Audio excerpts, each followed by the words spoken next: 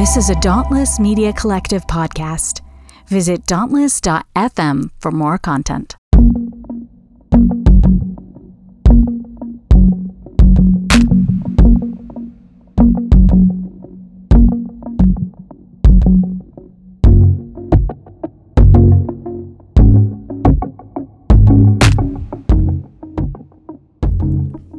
Welcome to the 5th episode of Chapel Probation After Hours. This is going to be a little bit longer one. We're going to have some special little tidbits here in this episode. So, one of my guests today is the man behind a lot of this music that elevates this podcast every week, including this music you're hearing right now. Shin Kawasaki. He's one of my dearest friends in the world, and he used to come to APU every year for many years to perform for the Asian Club and the multi-ethnic programs. He's one of the most amazing musicians I've ever met, and he's one of my favorite people in the world, as I said. I keep saying that. He just happens to be married to another of my favorite people in the whole world, Keiko Agena. You know Keiko from her role as Lane Kim of Gilmore Girls fame, and maybe as Dr. Idrissa Tanaka of Prodigal Son, or her recurring role in the final season of Better Call Saul, or the dozens of other memorable roles she has played in the past 20 plus years. Keiko came every year also to help out with the Asian Club, sometimes drumming with my band, and sometimes just showing up so that the Asian Club could have a good crowd. So they're here to reminisce about their experiences at APU, which thankfully were positive, and give thoughts about the stories on chapel probation and the state of evangelical culture in America. Identify yourselves. Sure. Okay, hi, I'm Keiko Agena. I am a friend of Scott's and a member of Los Angeles community. Where's your... And my name is Shin Kawasaki, and I'm married to Keiko Agena, even though I kept my last name. Yeah. You can't give her everything, you know. I want everything. And I am a member of Los Angeles community, and proud to be a friend of Scott's for... how long has it been now? When did you come? Well, I mean... 2000? 99? I came here in 99. I joined the band called Visiting Violet back in 2000. Okay, then that's what I would have met you. Which happens to be led by Scott's cousin. My cousin, Lee. Shout out to Takasugi, Lee. Yes. And we spent probably around 10 plus years playing in and out side of Los Angeles. That's kind of how I got introduced to Asian American communities in LA, outside of LA, and as a Japanese native, Shin Issei, it's been a very, very educational and life-altering. Yeah, and the space is made better by Shin being there too. So, like, Shin is give myself that much credit. Shin is the best musician. Your music has really elevated this podcast.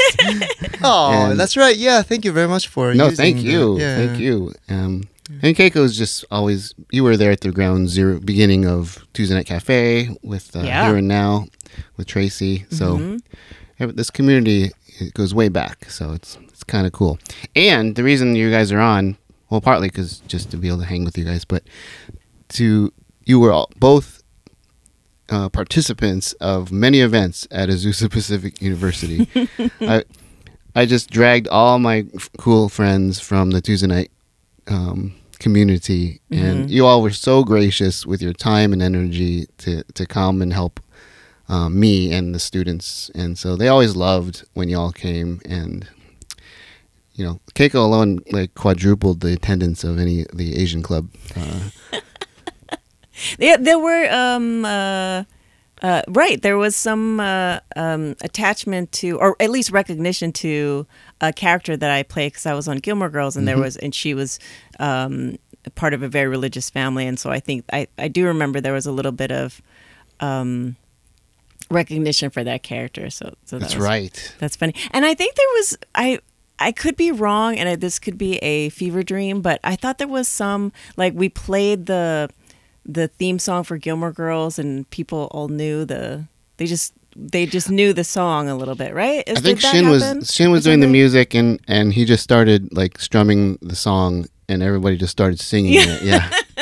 And that was back when, that was pre-Netflix. So that was when people, when it was rare for me to kind still airing, I think. Oh, yeah. So it was rarer for me to run into people who actually were familiar with the show, because I don't think it was as popular before it actually got. Even though it was on the air, I just didn't feel like I usually ran into people that really were aware of the show. Oh, well, the middle-class white kids at APU, that they were all over it, so they... That's like sweet. Stronghold for that. Yeah, that was... Yeah, you were their people. Content. Yeah, you were. They were pretty excited. I only like halfway knew the lyrics. Oh, I only knew you're the changes. Yeah, Yeah. I know I'm the worst. But I didn't know the rest of the crowd carried the song. Yeah. I was sitting there just going, la, la, la, la. That's about as much as I know, too. Anyway, so the first time y'all came out, I wasn't sure how to ask you, like, to give your time. I remember being nervous. We wanted to have this. It was a special week. It was like the diversity week. And our little Asian club had never put on an event, like a campus-wide event. So I wanted to make it big. So I asked Tracy, because I was just starting to hang out with her a lot at that time. And I was like, do you think we can get other people to come? And she's like, yeah. And so I asked you two, and I asked like Junko, Goda, and I think it was Edrin that came the first time. Edrin Sumigaise. So you all of y'all were the panel, and we talked about Asians in the media or something like that. And we packed out this like 200-seat room, and there was people standing in the back, and it was great. We talked about, legit 3/4 of the people were there just to see Keiko. And that's fine, because they got to listen to a really good conversation, and they were just, the Asian kids are so invisible at APU. For them to put on this event with so many people there, and with you all coming from outside, was just so validating to them. And it really kind of kickstarted the Asian club from that point on. And then Shin started coming pretty much every year to perform at like the multi-ethnic picnic and all the Apostle events. And we even got Keiko to play drums in many events. Oh my gosh. That's so funny. All I remember is throwing my stick in the middle of a... But then Jenny threw it back, and you just kept going. I have pictures of this. I'm going to put pictures in the show notes. That was the most epic thing I've ever done. Because Keiko's like, just whatever you do, don't make me do a drum solo. And then we made her do a drum solo. Which can only end in mock violence. Yeah. So lots of great memories. I just... If I didn't bring my friends from outside of APU, I would have lost my mind. It was just like having you all there was like healing to me, because I at least share with you the good kids, the good.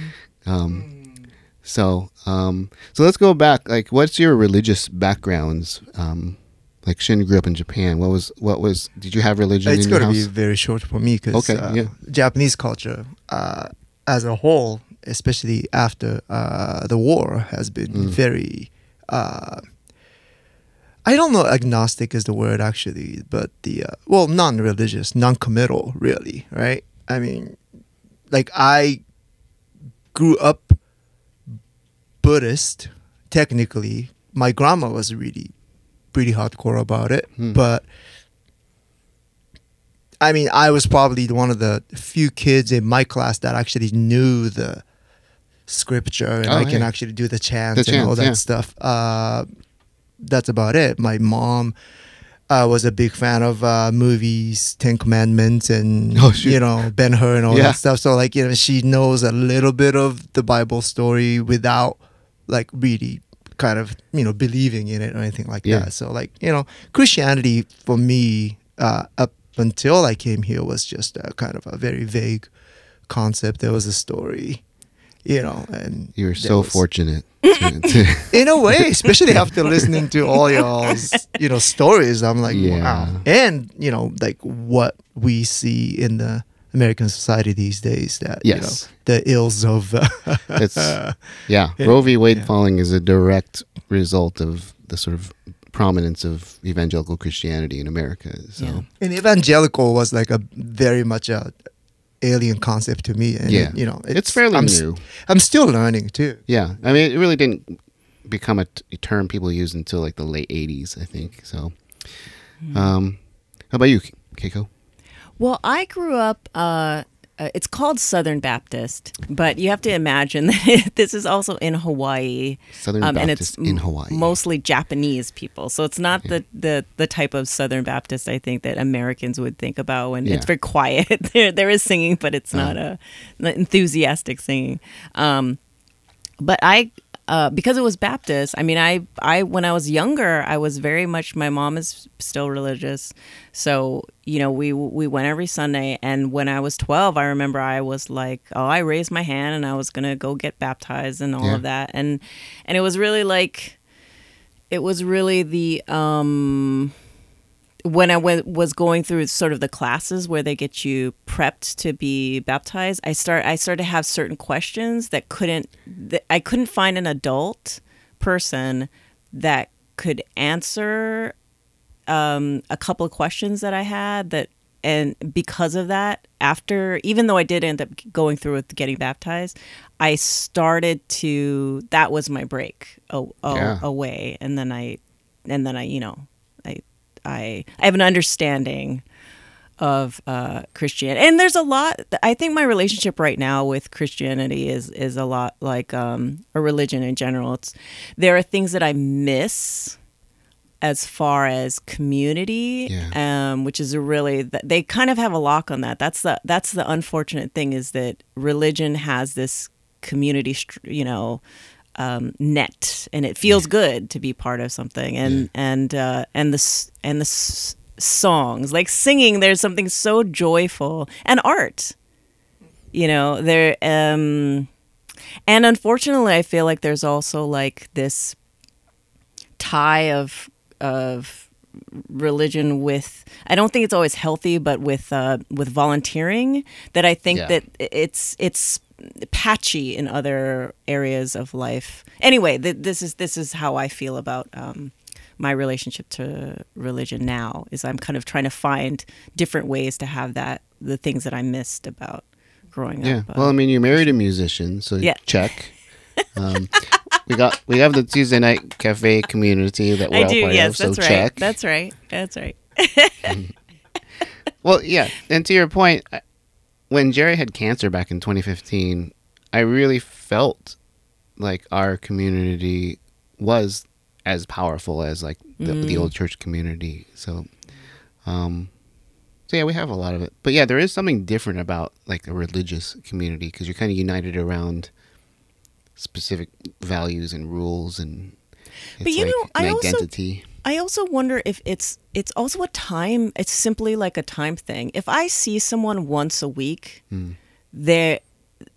you will just automatically have a relation. You just sort of know that person. And with Tuesday nights at the cafe in particular, like when it's happening, that's something that's literally twice a month. So that's another thing. But I think it's rare that as adults, sometimes we don't always have something really regular. Yeah. Like, when's the last time that we see each other? And we're good friends, but we don't see each other every week, kind of thing. Although this is a strange week, because I've seen you guys every day this week. Actually, that's true. It's been really nice, though. I mean, we, like slowly coming out of the whole COVID scare and all that stuff. So like but yeah, to your point, I mean, like, before that whole, pre-COVID, like when we were rather kind of taking each other for granted, there wasn't really an excuse for us to actually see each other on a regular basis. That's why. I mean, because we're all busy. You all have stuff you're doing. LA. Keiko travels, for work a lot. Yeah. So it's your fault. You leave us and go do like all the true. stuff. So I'm just gonna blame you. Okay. It's like Yeah, I'm spoiled because I get to see you guys a lot this week. So, what are we gonna do next week? We have to have a party from missing each other. Yeah. All right. So, when you came to APU and you knew that it was like a Christian school, and you probably heard me say, mixed things about it. Were you ever concerned, or were you ever like, oh, I don't know if I want to, be associated with this? Because this was, at the time, it was like the rise of the Tea Party. It wasn't nearly as bad now, but Fox News was really surging. And there was political things happening that the school was very much associated with. It's very anti-LGBTQIA and very racist and misogynistic in culture. I don't know. Did you guys have any concerns when I was dragging you out to come? I mean,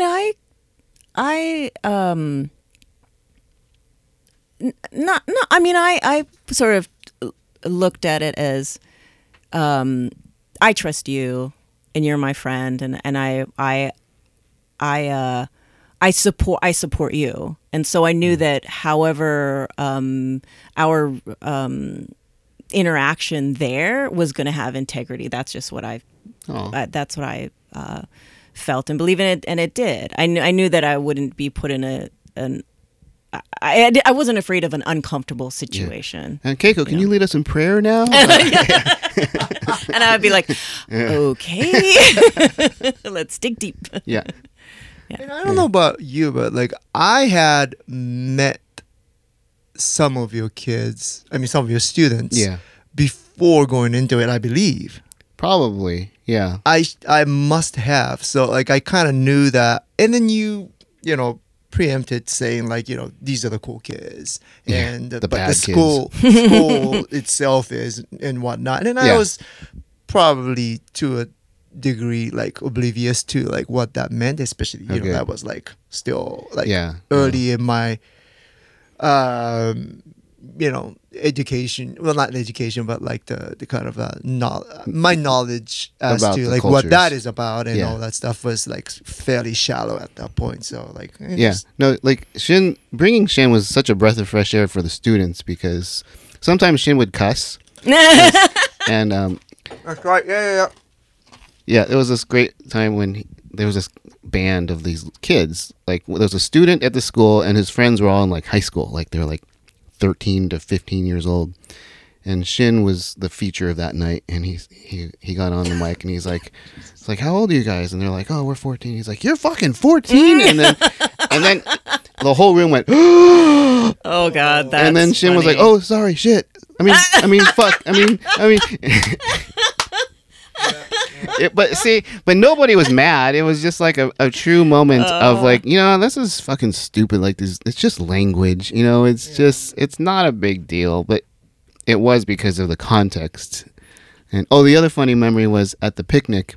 Shin killed it at the multi-ethnic programs picnic. The other groups, like the Black organization and the Latino organization, were always thrilled when Shin came, because he played all kinds of songs and everything from like The Police to Marvin Gaye.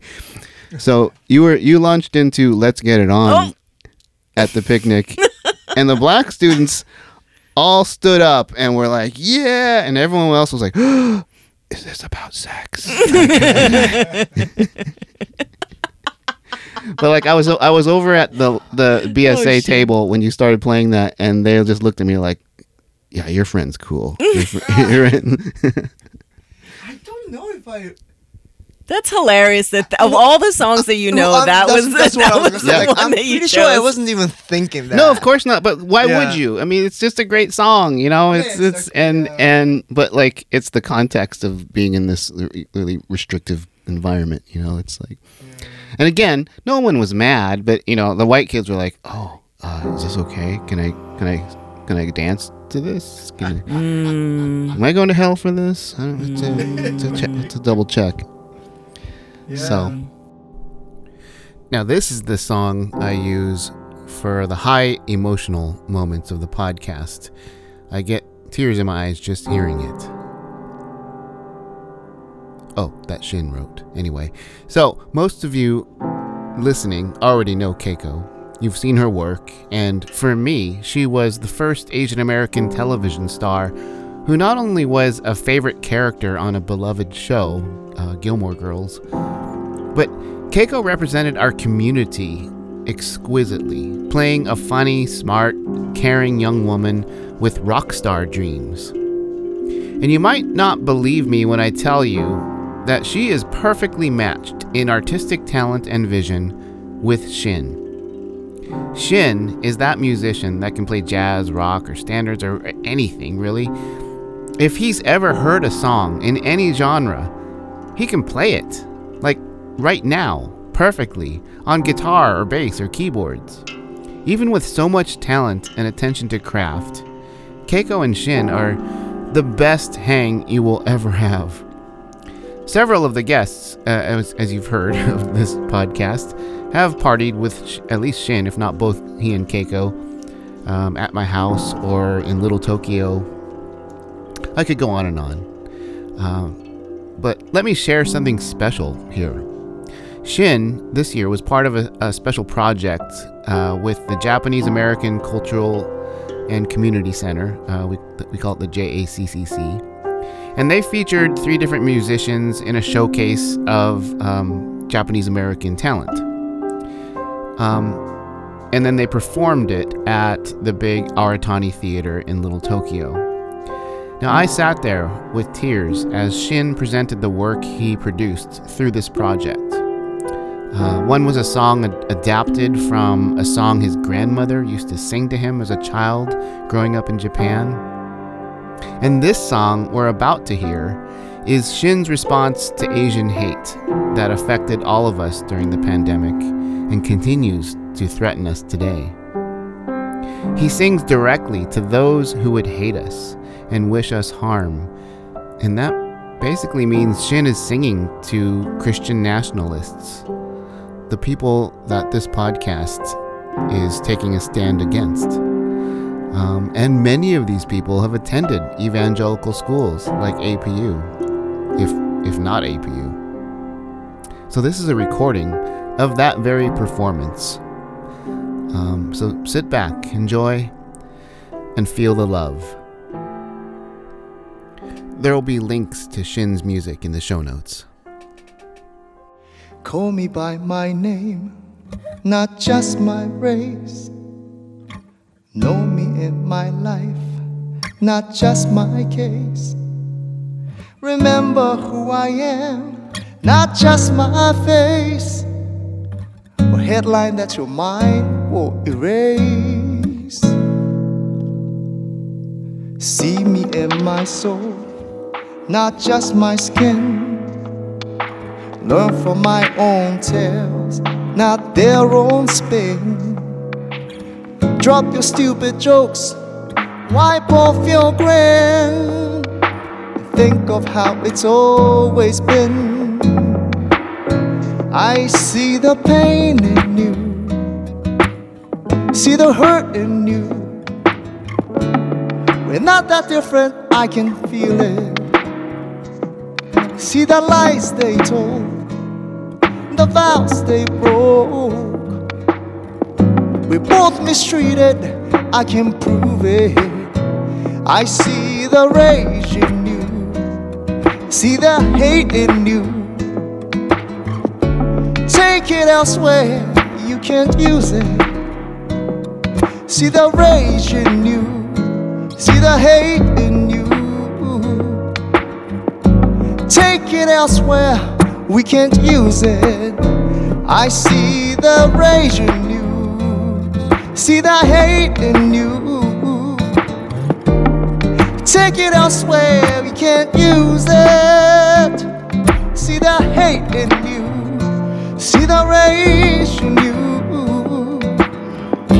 Take it elsewhere, take it elsewhere. I am what I am and no one else defines me. I am here to stay and no one can deny me. Fate is in my hands and no one else decides it. Take it elsewhere. I am what I am and no one else defines me. I am here to stay and no one can deny me. Fate is in my hands and no one else decides it. Take it elsewhere, take it elsewhere. I am what I am and no one else defines me. I am here to stay and no one can deny me. Fate is in my hands and no one else decides it. Take it elsewhere, take it elsewhere. Ooh.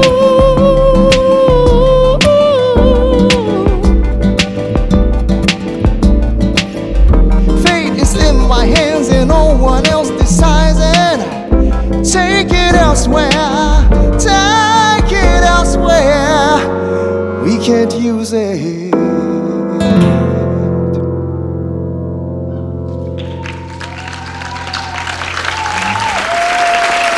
Thank you very much.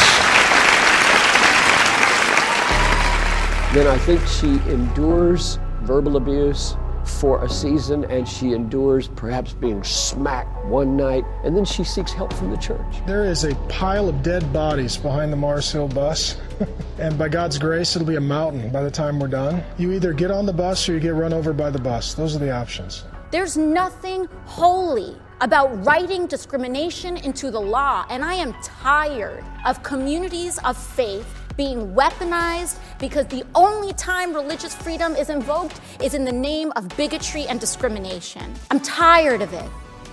Hi, I'm Nate, producer and co-host on the Full Mutuality podcast.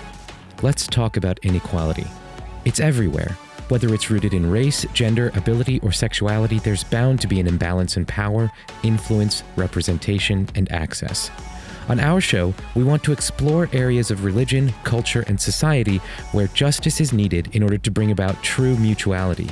I hope you'll join us for some enlightening, fun, and at times uncomfortable conversations as we envision a world where everyone can live free from systems and structures that keep us from being truly equal. You can find us on your favorite podcast app or visit our website, fullmutuality.com, to find a list of all the platforms we're available on. Subscribe today, and we'll see you on the Full Mutuality podcast. In a way, like all the like horror stories really that you guys been featuring on the podcast was almost like, damn, I heard that it was bad, but this bad, you know? I think we were having a certain experience of the school, like a protective kind of. Yeah, we carved out a special space in the multi-ethnic programs. Very much, yeah.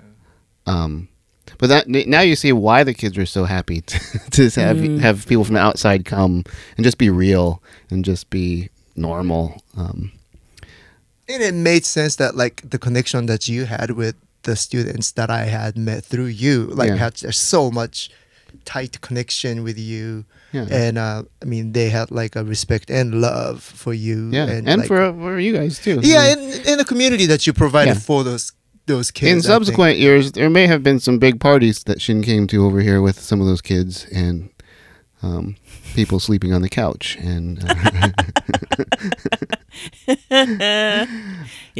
and hazy memories. It was good times.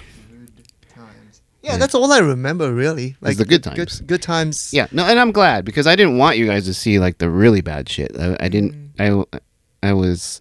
If it was that, I wouldn't have brought y'all in because that would have been depressing. But now that you've listened to a couple episodes, so what have been your thoughts of as you listened? I mean, it's heartbreaking, you know, to because we were talking about Adrian's episode that we would most recently listen to, and just feeling for her. I mean, because she kept saying like that first month was good, and you think, oh my gosh, of all of college, you know, just the only good part of it was just the mere month. It's just such a small, precious time, and then the racism hit. So much of the rest of it is struggle, and that's just totally heartbreaking.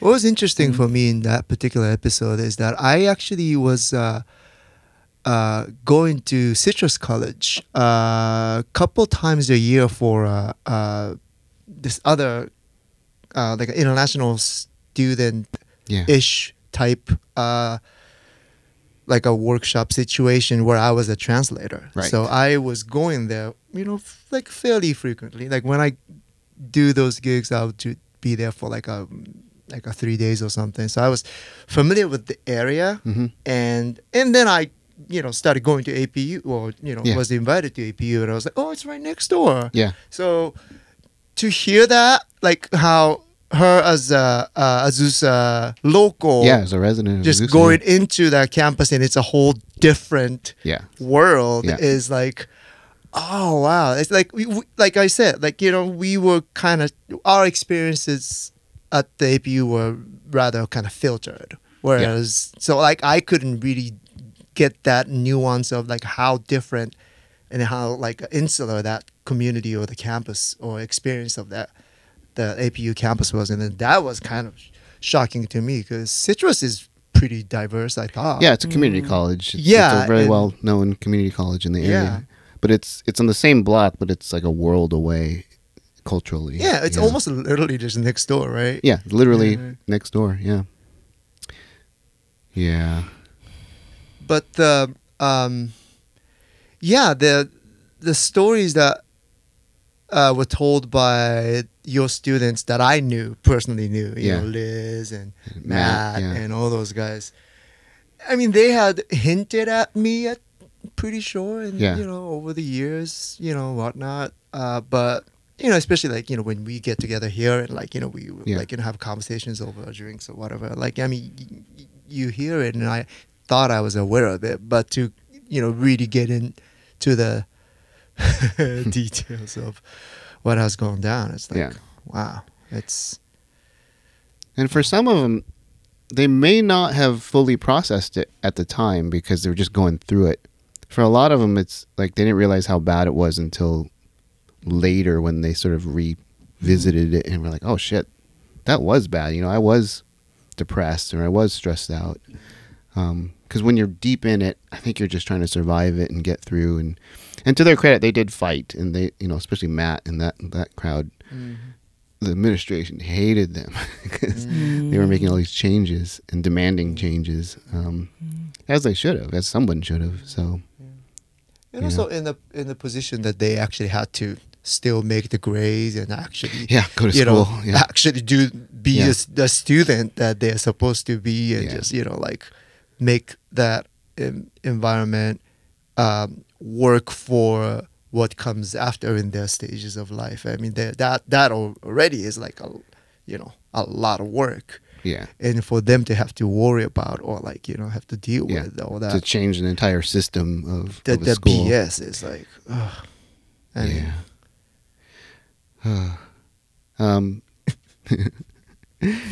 Did you hear the Matt episode too? I don't know if I was there when you were doing that one. I'm trying to think who else you would. Oh, there was Sammy. You guys knew Sammy. Yeah. Oh yeah, Sammy's episode was cool. Yeah, that little speech. I mean, it's so Sammy, like that, like 21, 22-year-old Sammy. Yeah. That was the first time that I saw the bamboo dance. Oh, right, the tinkling. Yeah. Actually, I knew that like back home when I was in Japan. I think that I learned that in like a school, like a grade school or something. Yeah. But like to kind of see that like brought into like Southern California, like people doing that, I was like, oh wow, that's totally cool. Yeah. There were a lot of Filipino kids, so every couple of years there would be like some heavy cultural Filipino vibe to the events. Nice, so. Nice. Yeah, but her episode was really well, like all of the episodes that actually that I knew the speakers of. I was like, oh damn, I wish I was more. I don't know. I don't know what I could have done that I felt like I had the same response because I knew what they were going through, but I wasn't a student and I wasn't exactly among them. I just helped when I did what I could. But there's just shit they had to go through.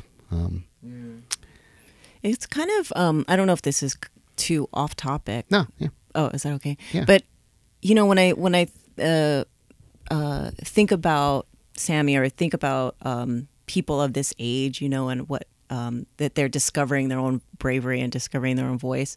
Because I'm on TikTok a lot, and then what's big on TikTok right now is, or at the time that we're recording this, is the revolution in Iran with all the young people, and they're of all that age, they're in college, and sometimes there's video of even younger girls in high school and stuff like that. And I am so impressed by young people and what they have to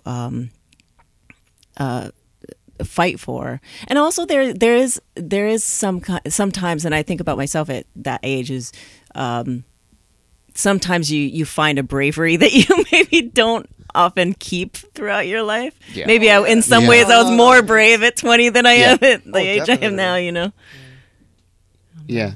Well, and then like at APU is a great place to be brave, because at worst you're going to get maybe suspended or you can go to another school, or like the Iranian kids, their lives are on the line there, so that's real. Yeah.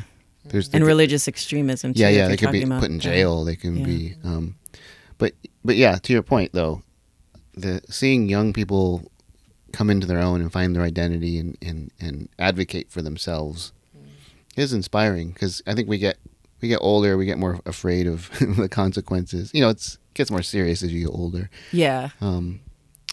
But I think we were talking about it too. It's like, but that is sometimes is that kind of driving force of the change in the society too. When we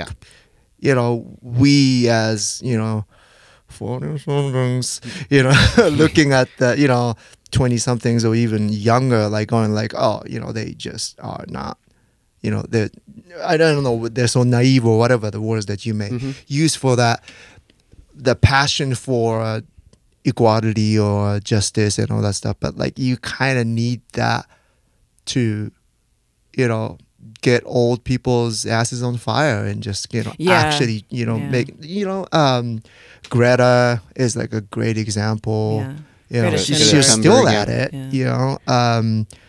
The Iranian Revolution, even just a few years back, BLM, in the midst Malala. in the midst of the COVID, and how mobilized they just got. It's just that I think that especially with the tools like social media and whatnot, it's just ways to amplify their what they're saying, and I think it's up to the shot callers to actually give their ears to that, or and I wonder kind of like what has there been like a social media driven narrative against what APU is and what they stand for and whatnot, and a little bit. And it's not just APU. There's a lot of schools that have taken heat for their anti-LGBTQ issues, racist things that kind of get swept up. Lots of sexual assault that gets covered up, but that's not just evangelical schools. That's a lot of schools. But yeah, one of the themes of the podcast is that a lot of these things happen at other schools, but there's something about evangelical culture that's like a greenhouse for it, like that fertilizes and nurtures all these negative things in our society.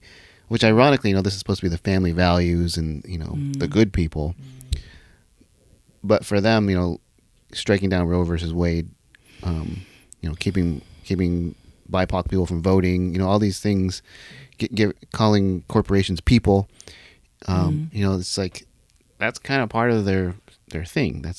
Those are their values, and it's like it's not good for the rest of us. So sometimes I wonder if that is because it's tied with money. Oh yeah. Like in Japan, there's been a big controversy over the unification church, and even though they're not the majority, at all. Like they're not as big as say like evangelical churches and whatnot, but they are so tied with LDP, the Liberal Democratic Party, big figures that like everybody that is kind of found to have ties with that group. I mean, Is that the one that's tied to Korea? yes, Reverend Moon. aka Moonies. Yeah, Moon, I'm not gonna like get into like the whole. My point being like because they are like the prime minister got shot that had like a huge ties with that, because that's like just the bulk of votes that they get, right? So like I mean I think that's how they start getting into the politics and like money and all that stuff. I mean, evangelicals not only is like a big voting bloc, but also has money, right? Yeah. I mean, when you have money in a capitalistic society that we power. live in, that's just how power, and then money just can make you think that you can do anything. We need money. We need. Yeah. Anyway. And voting. Voting. I don't know when this is coming out. And vote November 8th. It's probably after November 8th. It might be after November 8th.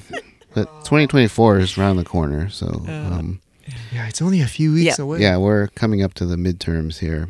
Yeah. And Keiko does good work advocating for letter writing and getting people out to vote. So. Right, Scott and I we wrote wrote some together. Us and was it Kira Sedgwick? Yes. Us and Kira Sedgwick came. Kira Sedgwick came.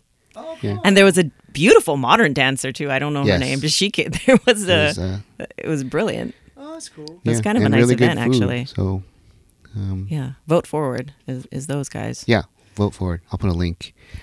So, anyway, thanks for coming by. Do you guys have any final thoughts of your memories or? The only thing that I actually say that I actually felt that after every episode that I listened to was like the people that were getting interviewed actually are doing so much good in the society in every field that they are in right now, despite or even like because of the experiences that they they gain actually, skills from fighting against. They actually kind of have they have processed that whatever the pain and suffering that they experienced at that environment, and just doing something about it, or doing something that's good to benefit wherever they're working or wherever communities they're in. And that to me was the best part of the all the podcast episodes that I listened to. I was like, oh, it was shitty then, but look at you, you made something good out of it. You're killing it, Yeah, fucking awesome. And I think the last thing I'll say is kind of going back to what I said earlier about like missing that community aspect, but your podcast has become a place for people to gather also, which is really nice, that people who have had maybe even, shall we say, traumatizing experiences can come to this space and other spaces as well and find a safe haven, and where they can feel like other people have had some shared experiences and feel supported, and that's great, and more things like this. Yep.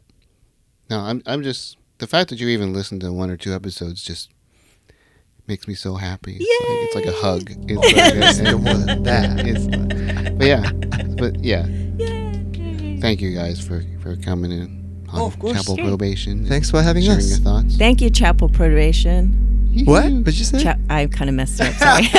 Take Chapel 2. Probation. It's hard to say Scott fast. Okamoto.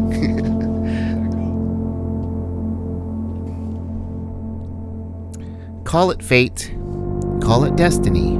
I don't know, I'm agnostic. But I write in my book about how friends like Shin and Keiko made deconstructing so easy for me. I mean, it wasn't easy, but they made it way easier than it could have been. Because, while I taught at APU, I lost my faith completely. And yet, it wasn't so bad, because I found so much more love and acceptance from friends like Keiko and Shin than I ever found in Christian settings. Letting go of white evangelical Jesus meant opening myself up to people outside of evangelical spaces. And my life was so much better for it. I love my friends dearly, and you'll hear from a few more this season. They make me a better person, a better artist, a better proponent for human flourishing. I make music with a lot of them. You heard Keiko invited me to write letters to Democrats in red states, encouraging them to vote ahead of the last midterm elections. It was Shin who got me back into playing guitar about 15 or 16 years ago. You know, I hadn't played since I was leading fucking worship. And I became an actual musician that wasn't just, playing Christian shit. This is community. This is life worth living. So we'll end with another song from Shin. If you've listened to some Chapel Probation episodes, you've heard the music of this song, but it didn't have Shin singing on it. It's a beautiful song. It's called What It's Gonna Be, and it's from the same performance of the song you heard earlier. So this is a live recording. So I'll leave it with that. We'll be back next week with another episode of Chapel Probation. It is really hard to say, isn't it? Keiko's not the only one that's gotten tripped up by that. Anyway, this episode was brought to you by the guitar. I don't know, it's the only thing I can think of, because let's just get to the song.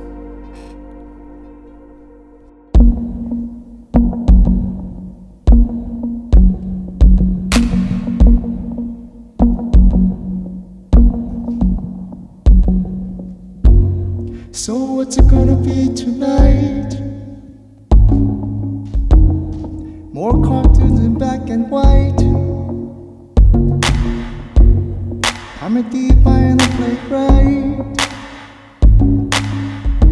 Hope I see no prejudice or oversight. Just need a little peace of mind, so I can breathe easy and wide. Can't afford to be resigned, for reality is cruel and kind.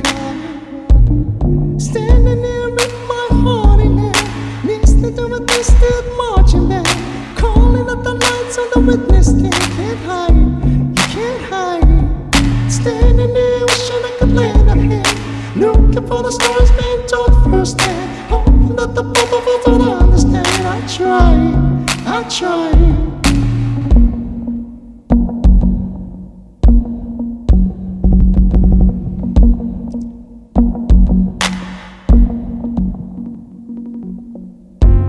So what's it gonna be tonight? More hours of fear and fright.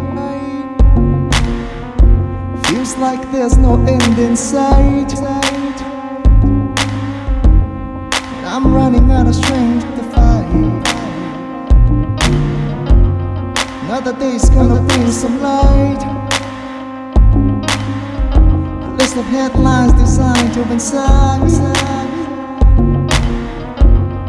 not putting them out of sight. Want some quiet when I take a bite.